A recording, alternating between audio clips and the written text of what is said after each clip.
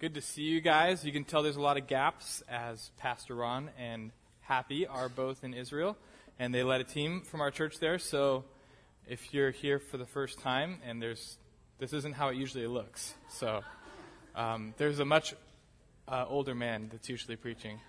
He's not, okay, anyway. Acts 4.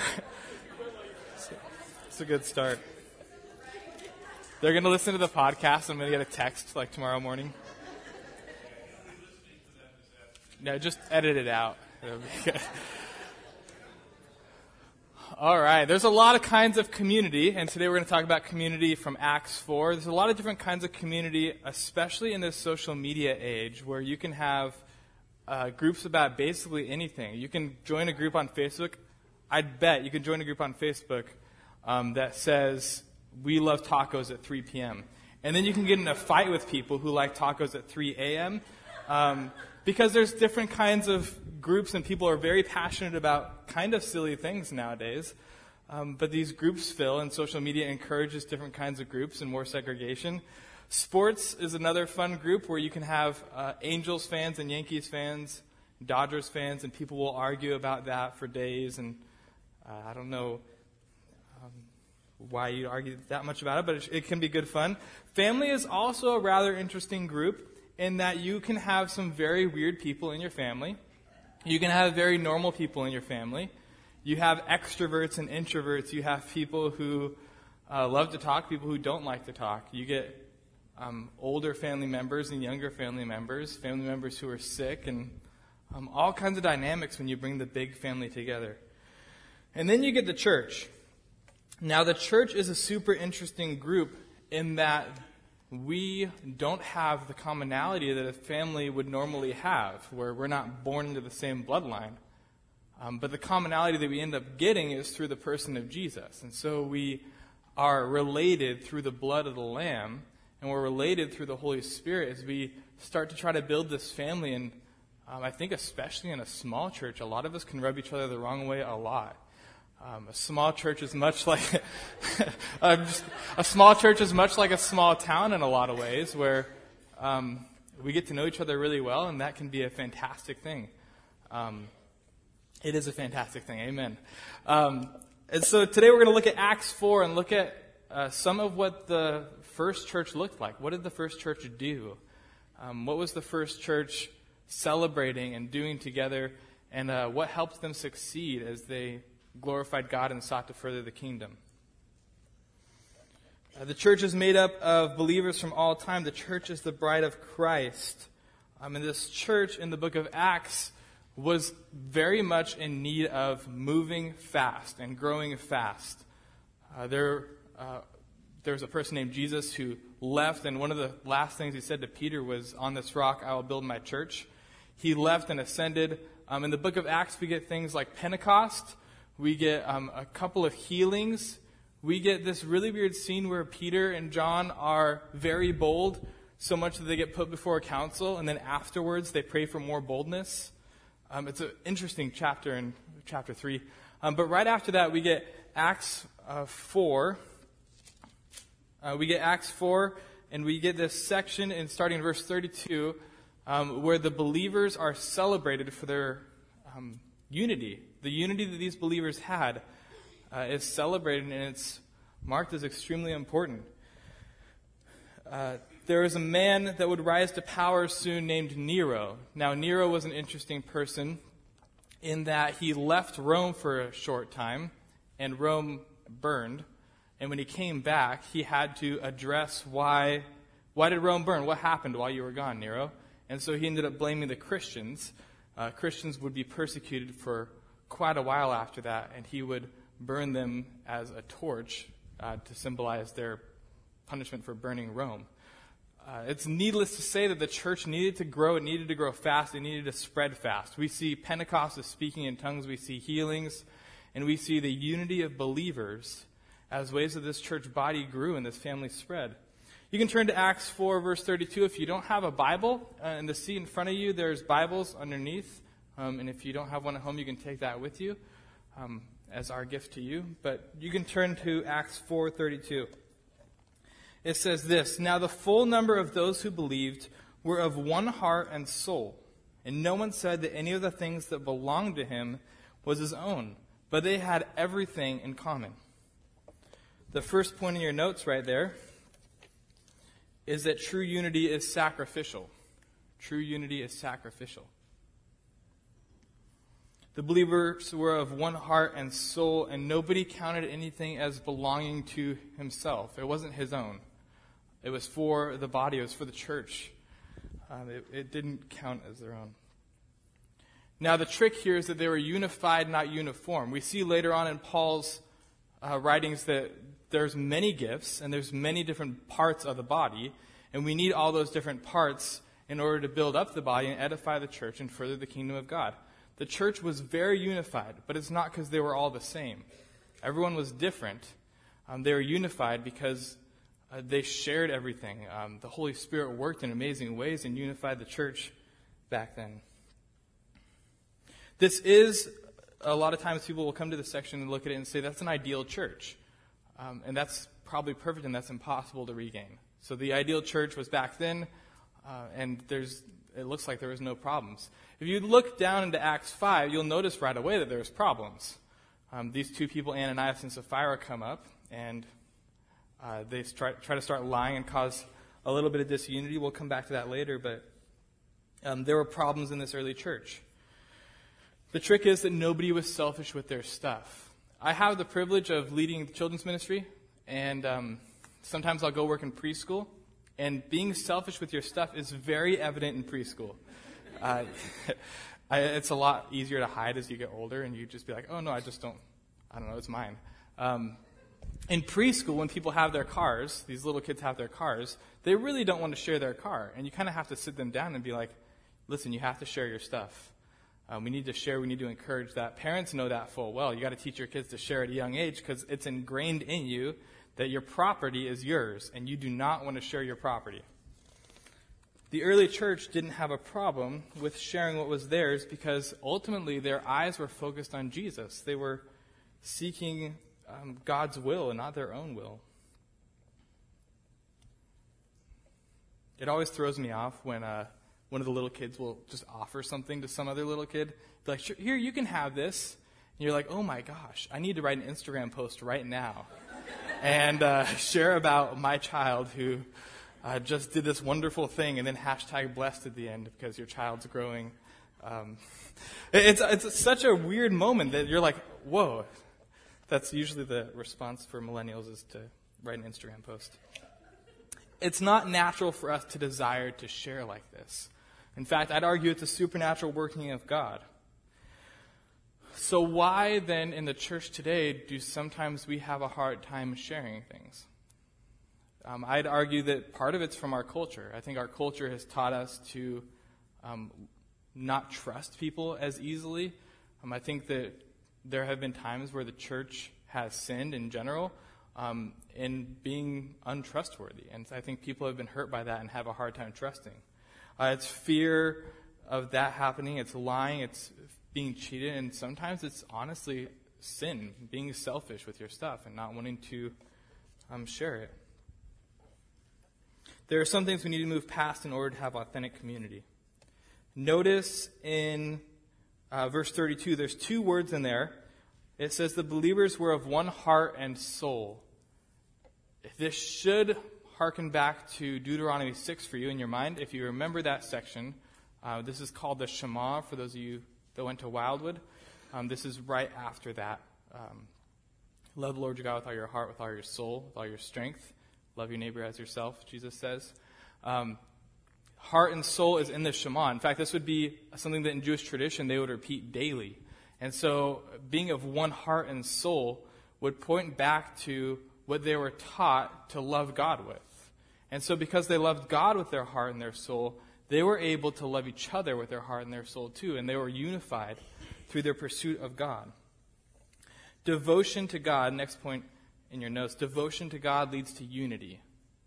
Devotion to God leads to unity. The language used here in this verse is kinship language. It's family language. The people here, this wasn't normal for that society to live like this, to be unified like this. It was really normal for a family to be unified like this and for a family to live like this. Family is a big thing for my generation. My generation will say things like friends are family. They'll call each other family. They'll call each other brother, sister.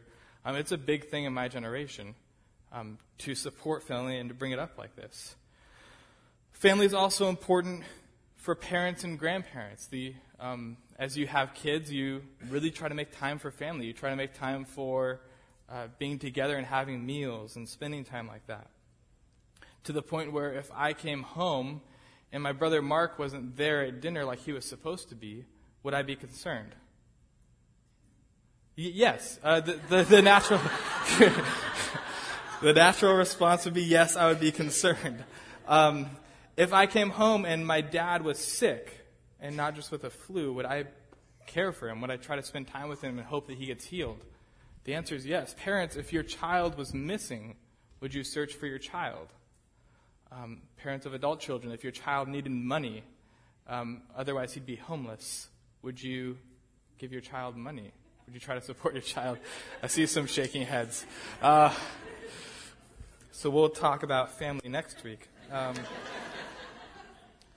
But no, so these are easy questions to answer. And so I would argue that even in the church, when a member's missing, when somebody that's normally here isn't here, that should hurt us the same way as it would in our own family. I think sometimes in the church we have almost worshipped our own family over the church body. I think that can at times be very difficult to have true community when we do that, where we can have a missing member and nobody notice. I think that's a shame, and I think that's something that we can work on as a church, to seek out those members, to seek out this family, and to truly live as family, just as you would in your own nuclear family. Yeah, and the way that we do this is through action. It's not through, it's not just through, a prayer is great, and sometimes it's all we can do. It's not just through prayer or sending texts that say you're sending good vibes their way or good thoughts their way. I honestly don't know what that means. The more that I think about sending good thoughts someone's way, I'm very confused about what that means. I had a friend who, his daughter was sick, and somebody sent him a text that said, good thoughts your way, and he said, well, thanks for nothing. Because his daughter was sick, and good thoughts doesn't do anything. He needed action. He needed prayer. He needed the church body. Take every opportunity. Next point in your notes. Take every opportunity. Oh my gosh, it's not in there. No, I skipped one. Just kidding. Got you. Last thing on this topic. Be very careful. I'm going to really emphasize this for me and my generation. Be very careful with how we talk about the bride of Christ. Very careful. That is Jesus' bride. The church is Jesus' bride. And when we gossip about the church and put the church down, it is very harmful. It's really not good at all for edifying or building up. I don't think that you would find one husband in here who would like it if you talked badly about their wife to them or talked badly about their wife to somebody else. Jesus would be the same way. I don't think that Jesus enjoys it when we talk badly about his wife. So gossiping about, oh, village this or oh, village that is sinful. If you desire that we as a church family do something, then let's talk about it. Let's do it. Let's deal with things. Let's move forward as a family and as a community and glorify God in that way. Acts 4:33. And with great power the apostles were giving their testimony to the resurrection of the Lord Jesus, and great grace was upon them all. The next point in your note for real this time is that they devoted themselves to the sharing of the gospel. They devoted themselves to the sharing of the gospel. Again, as I mentioned, the church needed to spread and fast, so this was very important to them. In order for the church to survive, they shared the gospel and they shared it fast. They bared witness to the resurrection of Jesus, and they told people about that. People were about to be martyred and killed. That's how much they believed this. They believed in the resurrection of Jesus so much that they went out to die just for sharing this truth. The great power of God came through the people as they bared witness to the gospel. The gospel was one of the primary concerns in their lives. Take every opportunity, next point in your notes. Take every opportunity you are given to share the gospel. We'll get it this time. Sometimes I miss this myself. I miss opportunities to share the gospel.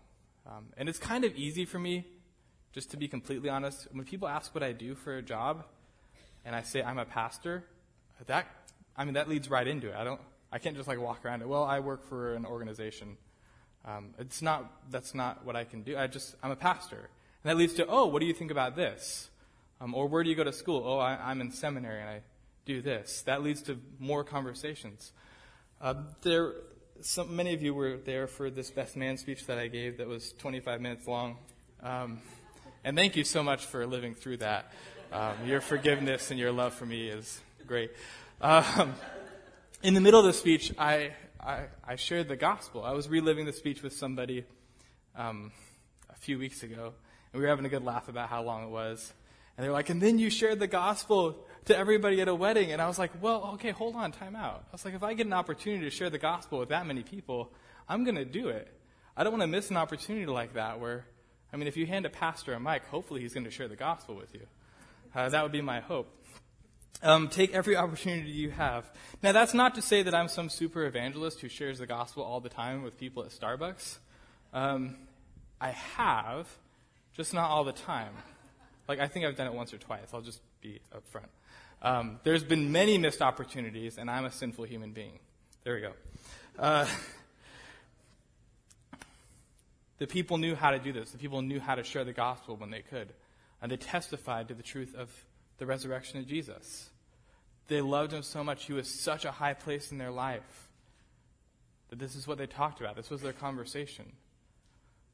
I'd be surprised if their openers were, did you see the Roman Olympics recently? Or they just talked about what they experienced and knew. And what they experienced and knew was Jesus. Next two verses, 34 and 35.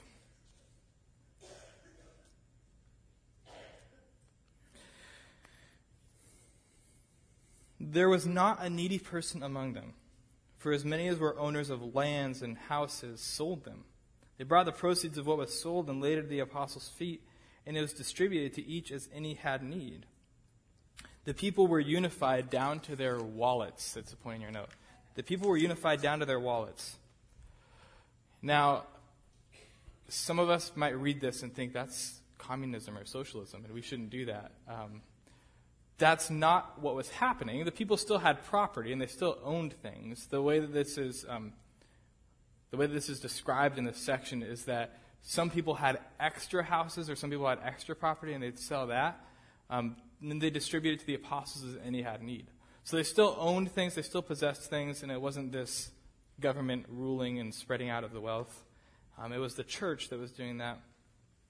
And they were doing it well. Money, rightfully so, can be a sensitive issue in the church today.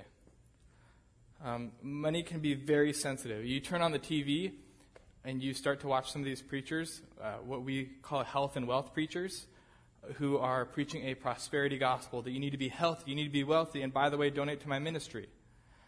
And they get healthy and wealthy, and people lose a lot of money. And they've twisted the gospel for something that's a lie.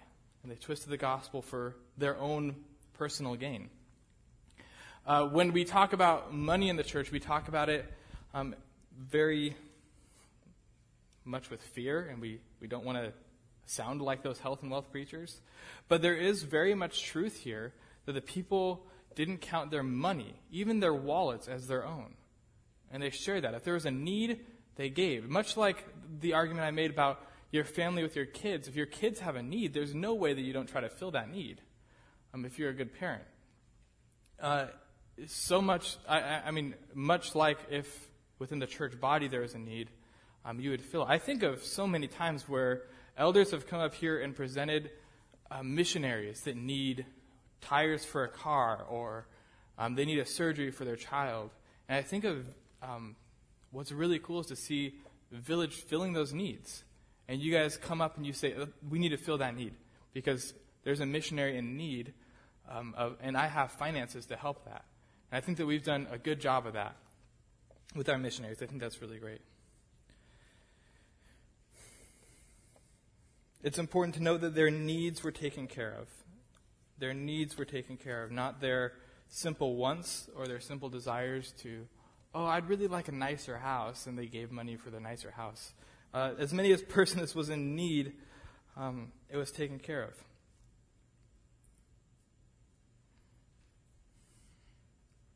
I think about my own sinfulness in this area sometimes.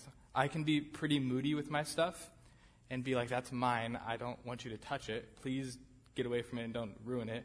And I don't think that that's the right attitude to have. And so I confess that when I'm like that. But there are times where God's people need something that I have. And I should be willing to give that. I think we should all be willing to give.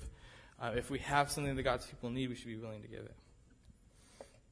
We need to learn to count nothing as our own, but as Jesus teaches in Matthew 6, we need to seek him first. If we truly believe and live like eternity matters above this life, then I think our possessions are less and less likely to be important to us. Jesus says, seek first his kingdom and his righteousness. All these things will be added to you as well. Matthew 19, 16 through 23, and then I threw Peter's verse in there because I thought it was cool. Matthew 19, you can turn there if you would like. Hopefully you know this story. If you don't, that's okay. This is the story of the rich young ruler. This man comes up to Jesus. It says, behold, a man came up to him saying, teacher, what good deed must I do to have eternal life? Does that sound familiar today? I'm a good person, so I'm probably going to heaven. When we read in Scripture that, no, you're not a good person. In fact, all of us are evil from birth. So Jesus says to him, why do you ask me what is good? There's only one who is good. If you would enter eternal life, keep the commandments. He said to him, which ones? Jesus said, you shall not murder, you shall not commit adultery, you shall not steal, you shall not bear false witness, honor your father and mother, and you shall love your neighbor as yourself. The young man asked him, all these I have kept, what do I still lack? Jesus said to him, if you would be perfect, go and sell what you possess, give it to the poor, and you will have treasure in heaven, and come follow me. Now, if you're reading the story for the first time, you're like, the guy is so close. He's got it. He's just going to sell his stuff, and then he's going to follow Jesus. And when the young man heard this, it says he went away sorrowful, for he had great possessions. Jesus begins to tell his disciples how difficult it is for a rich person to enter heaven. It's going to be really hard if you're rich to enter heaven. Because Jesus literally asks for us to give up everything. He says that in Luke. The cost of following him is that you give up everything. Verse 27, Peter said in reply, see, we have left everything and followed you. What then will we have? Peter opens his mouth a lot in the New Testament, and many times it's wrong. And then every once in a while you're like, yeah, good job, Peter. And then usually they'll contrast it with and then Peter was called Satan by Jesus. So here Peter's like, see, we've left everything and we've followed you. Jesus is like, good, then you'll enter heaven. Later on, Jesus says, can you drink of my wrath, the cup of my wrath? And Peter says, we can. And Jesus is like, okay, you will. That's much of the cost of following Jesus, leaving everything, drinking the cup that he drank.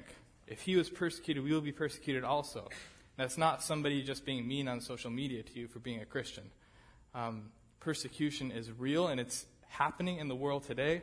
And we believe that it's coming to America and coming fast. Persecution is real. It's happening. The rich young man gave up everything. Didn't give up everything.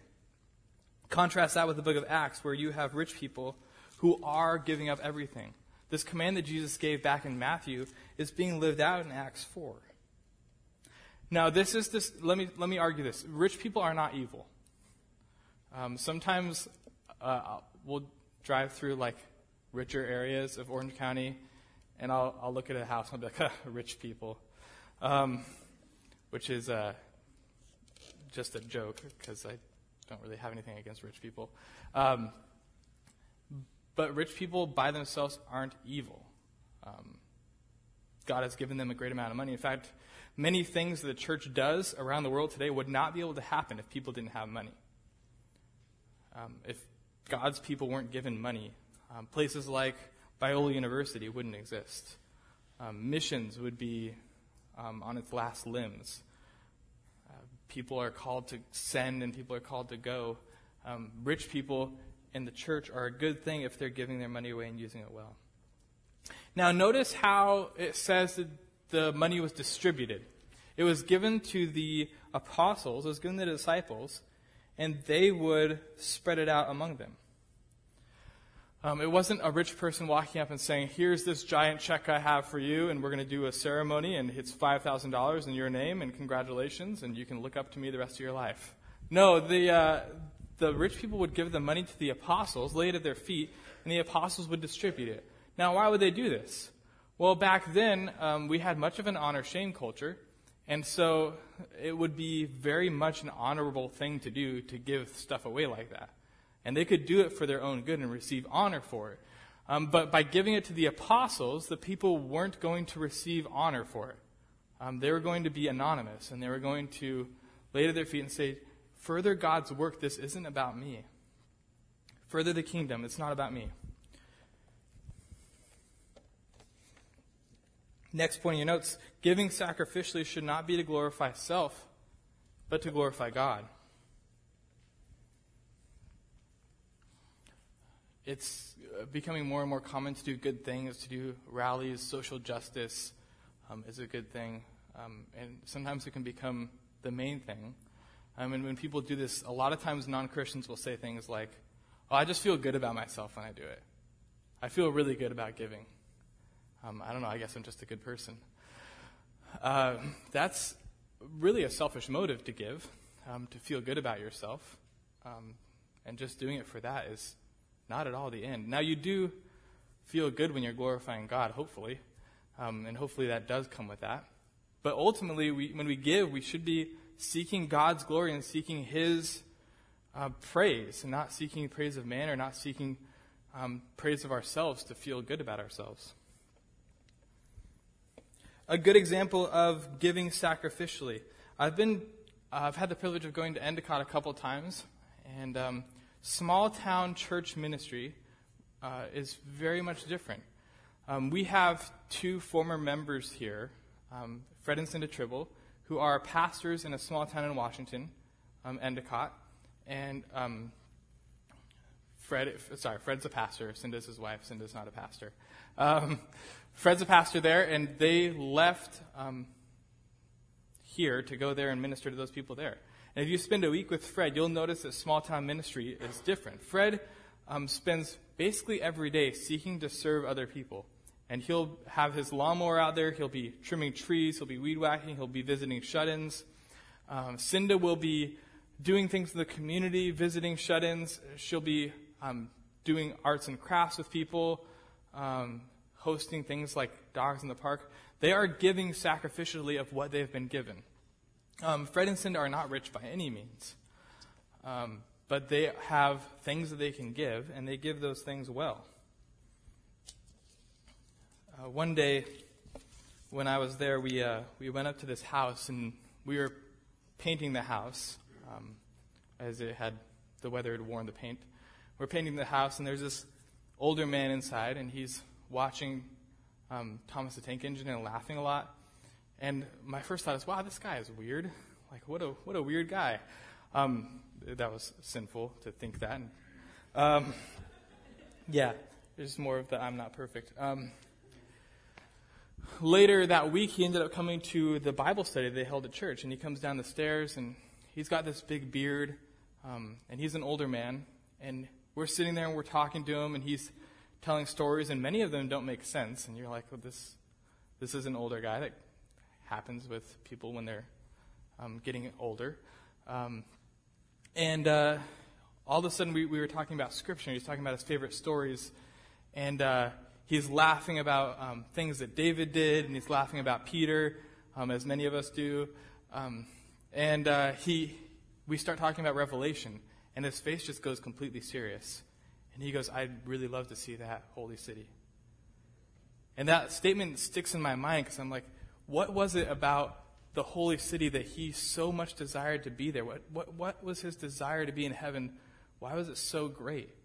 And I understand that more and more as I get older. The desire for heaven is great. And in his older age, it was so great that it was beyond his failing memory, that he desired to be there. He asked to sing the hymn In the Garden, and it was the first time I ever heard that hymn. It's a really sweet hymn about being in the presence of God and walking in the garden with him. That's why he wanted to be in that holy city. He wanted to be in God's presence. He wanted the pain, the suffering to be over. It was less than a year later that man passed away, and he is now in that holy city, experiencing the presence of God, living there fully.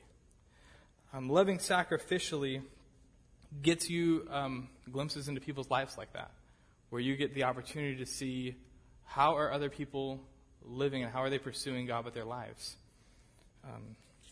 If Fred and Cinda hadn't decided to do that, I would not have known that about that man. Fred's teaching how to love the people of the city really impacted me that week, and really impacted me the next time that I was able to visit. In that this sacrificial love is really for the edification of the body. It's not always cute and it's not always nice, but it's always worth it. The last two verses, 36 and 37.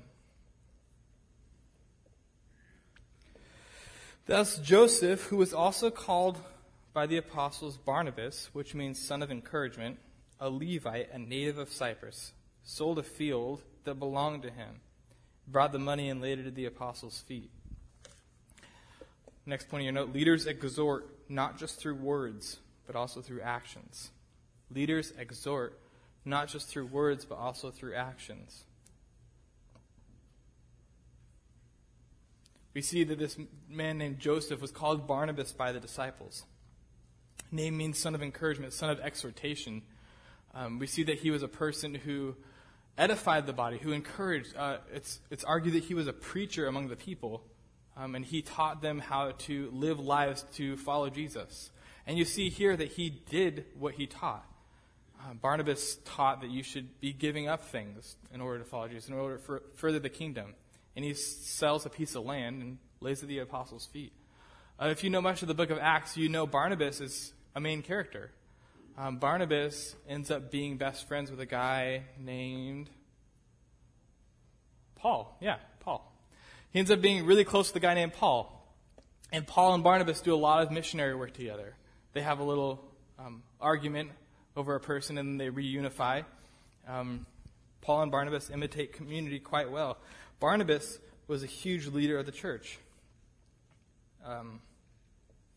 Barnabas had a special place with the believers. They loved Barnabas. He was an encouragement to them. He exhorted them to do great things and to live in the reality of Jesus' message.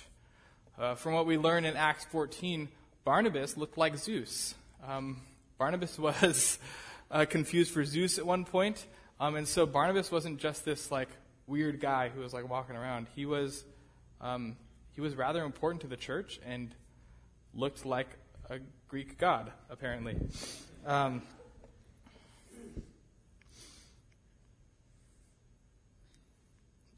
What this world might count as precious to Barnabas, he considered nothing in light of eternity. In light of what was going to last, Barnabas sold stuff in order that the church might be furthered, in order that the church might be encouraged, and that God's word might go forth. Now, there wasn't an unwritten rule that you had to sell land to be cool. So it wasn't like, if you're not selling your land, you're not one of us.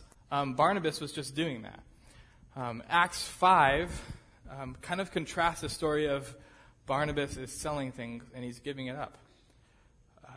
I don't know how they figured out it was Barnabas. They probably did some research or something, but it ended up spreading and people wanted to do the same thing.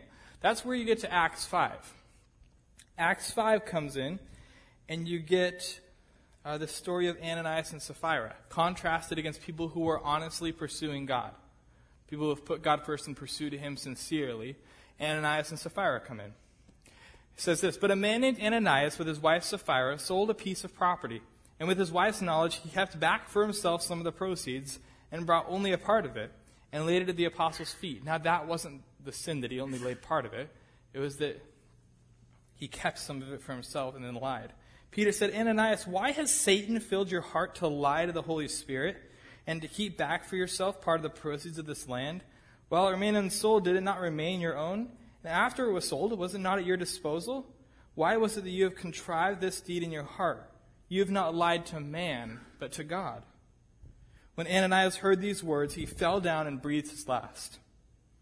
Great fear came upon all who heard it. The young men rose and wrapped him up and carried him out and buried him. So this guy comes in, really kind of a weird story. This guy comes in and he's like, "Yep, this is all the money that we have. And I kept some for myself, but I'm not telling you that." And Peter, through the Holy Spirit, is just like, "No, you're lying. Why are you lying? Is it good for you to lie to God like this, to lie to the people like this? We're all trying to live sincere community. We're all desiring to pursue God together sincerely, and you're lying in order to act like you're part of this, but not fully live it out." So these young men rise up, they wrap him up, and they bury him. It seems like it happens really fast, because what happens is, after an interval of about 3 hours, his wife came in. Not knowing what happened, Peter said to her, "Tell me whether you sold the land for so much." And she said, "Yes, for so much." But Peter said to her, "How is it that you have agreed together to test the Spirit of the Lord? Behold, the feet of those who have buried your husband are at the door, and they will carry you out." Immediately she fell dead at his feet and breathed her last. When the young men came in, they found her dead, and they carried her out and buried her beside her husband. Great fear came upon the whole church and upon all who heard these things.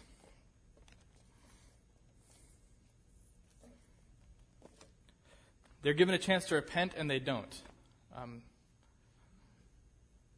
Sapphira is supposed to come in, and she's supposed to repent and give this up, and she doesn't. And the sin isn't that they're keeping part of it. Again, the sin is that they're not being sincere. They're lying to God. They're acting like they're part of the community, and they're not. Next point in your notes, don't pretend to be living in unity with the community. Whoa, that's confusing. Don't pretend to be living in unity within the community if you're not truly all in. If you're not truly all in, don't pretend. Now, that's not to say that you're going to fall over dead if you're pretending. It's just saying that God takes this very seriously. And eventually your works and your deeds will be weighed out at the end of time.